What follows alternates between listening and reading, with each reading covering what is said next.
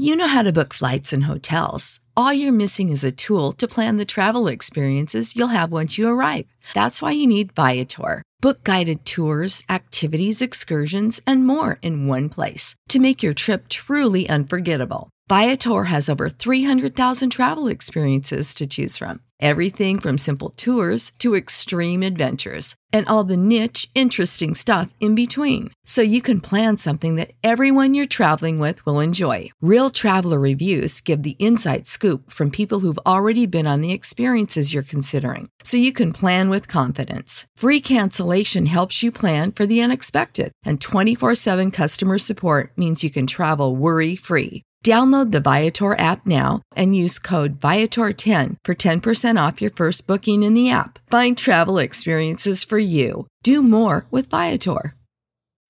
When you need mealtime inspiration, it's worth shopping Kroger, where you'll find over 30,000 mouth-watering choices that excite your inner foodie. And no matter what tasty choice you make, you'll enjoy our everyday low prices, plus extra ways to save, like digital coupons worth over $600 each week. You can also save up to $1 off per gallon at the pump with fuel points. More savings and more inspiring flavors make shopping Kroger worth it every time. Kroger, fresh for everyone. Fuel restrictions apply.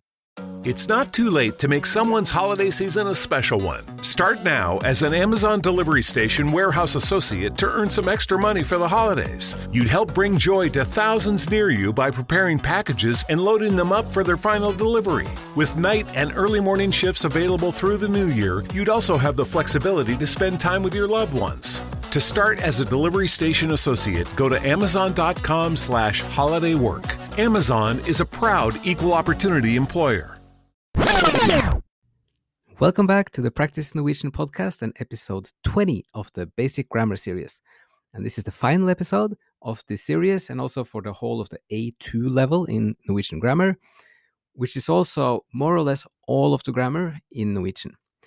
So today we're going to look at two topics. One is a small one, the other one is a bit bigger. And the first one is the words da and når, when you want to say when. So the simple rule is this. If you mean once in the past, you're talking about a specific episode or a period of your past, you would say da. For all the other ways of using when in English, you would say når. So, as an example, if you want to say, when I was 4 years old, if you start then with the right version of when, good, da. Da jeg var 4 år. This was once in the past, when I was 4 years old. Next one, when I went to school.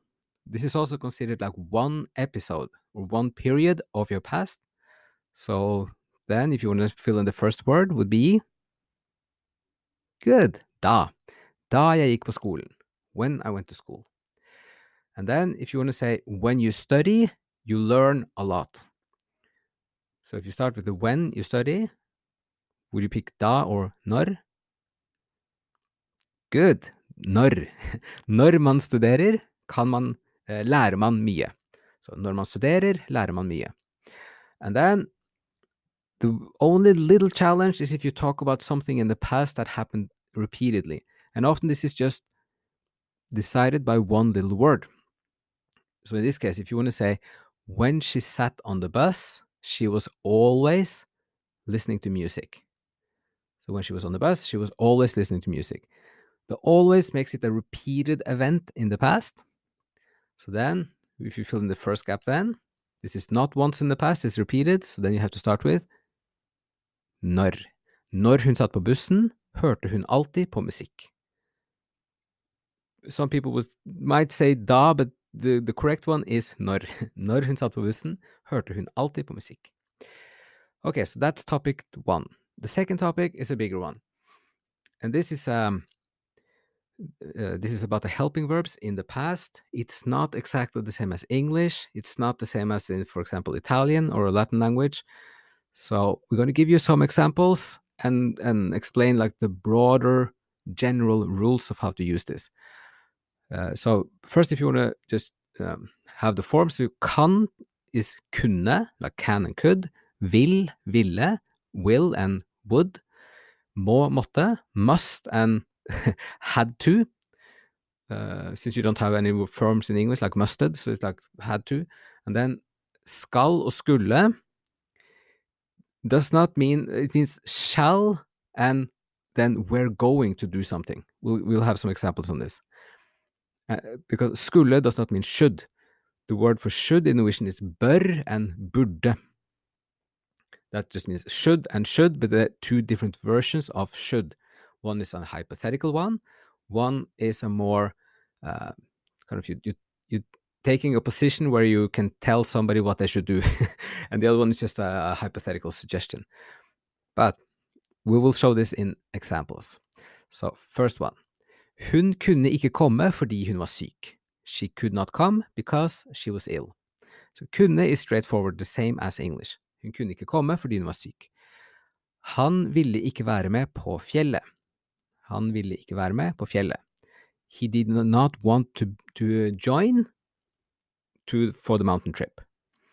Være med is like be with, but it means to join. So ville ikke, like he didn't want to. Then, de måtte vaske opp før middag. They had to wash or do the dishes before dinner. Like de må vaske opp, they have to. De måtte, they had to. And then, de skulle til Finland I fjor sommer. So here is one, like just a huge difference from English. This does not mean they should go to Finland. It means like they were supposed to go to Finland last summer, and then it keeps hanging in the air, but it didn't happen, and you wonder why.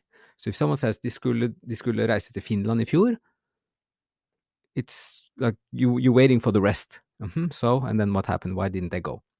So that's the skulle. Another example is de skulle hjem før det ble mørkt.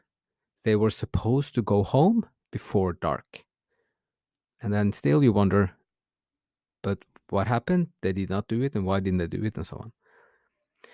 And then we get the English should. If you say, han burde spise mer grønnsaker, that would mean he should eat more vegetables. But it's just a hypothetical. It's like, it wouldn't be nice, but you're not telling anyone like what to do. You're just saying it out as a suggestion. If you say, han bør spise mer grønnsaker, it kind of assumes that you're in a position like a parent or a doctor or someone who could give an advice and say that you should really do this. So bør some people could react to bør and think why are you telling me this? But if you say burde, it's just like more a friendly suggestion. So it's a bit important to know the difference. So another example, if you want to say Ole burde spille mer musikk, that would mean it would have been nice hypothetically if Ole played a bit of music. But if you say Ole bør spille mer musikk, you kind of saying that it's best for him and he really should do it. So that's just know this difference. And burde is like, if you're not sure, just use burde to say should. Okay, so those are some examples. And then to just repeat the meaning. So skulle in Norwegian means you had a plan, but it didn't happen. So we're going to something. Burde is a mild or a polite form of bør, and they're both the present time. It doesn't mean like he should have done this last year. It just means, so burde is, this is complicated. Burde is the past tense of bør, but it refers to the present as a hypothetical. So you can think of it more as just a phrase. It's just an expression. And then ville is wanted to. And it's also used for hypothetical future. Like, det ville være fint, like it would have been nice if, and something. Det ville være. Okay, so towards the end here, we're going to have some fill-ins. If you want to say, when I was little, I could not speak Italian. So when I was little, be da jeg var liten. And then if you want to try to say could, good, kunne. Så da jeg var liten, kunne jeg ikke snakke italiensk. And next one, Peter should eat less hamburgers. And you're saying it as a suggestion, like a polite hypothetical suggestion. So then you say Petter, and then good, burde. Petter burde spise mindre hamburgere. And then next one is they were going to travel, but she became ill. So then de, and then the right form of, or what you would say for we're going to, de skulle reise, men hun ble syk. They were going to travel, but she fell ill, became ill. And then they had to pack the suitcase the evening before. So de and something, pakke kofferten kvelden før. So if you want to say had to, måtte. So you can just remember, had to means måtte. De måtte pakke kofferten kvelden før. If you say they have to, you would say de må pakke kofferten, and then you just flip it to past tense. De måtte pakke kofferten kvelden før.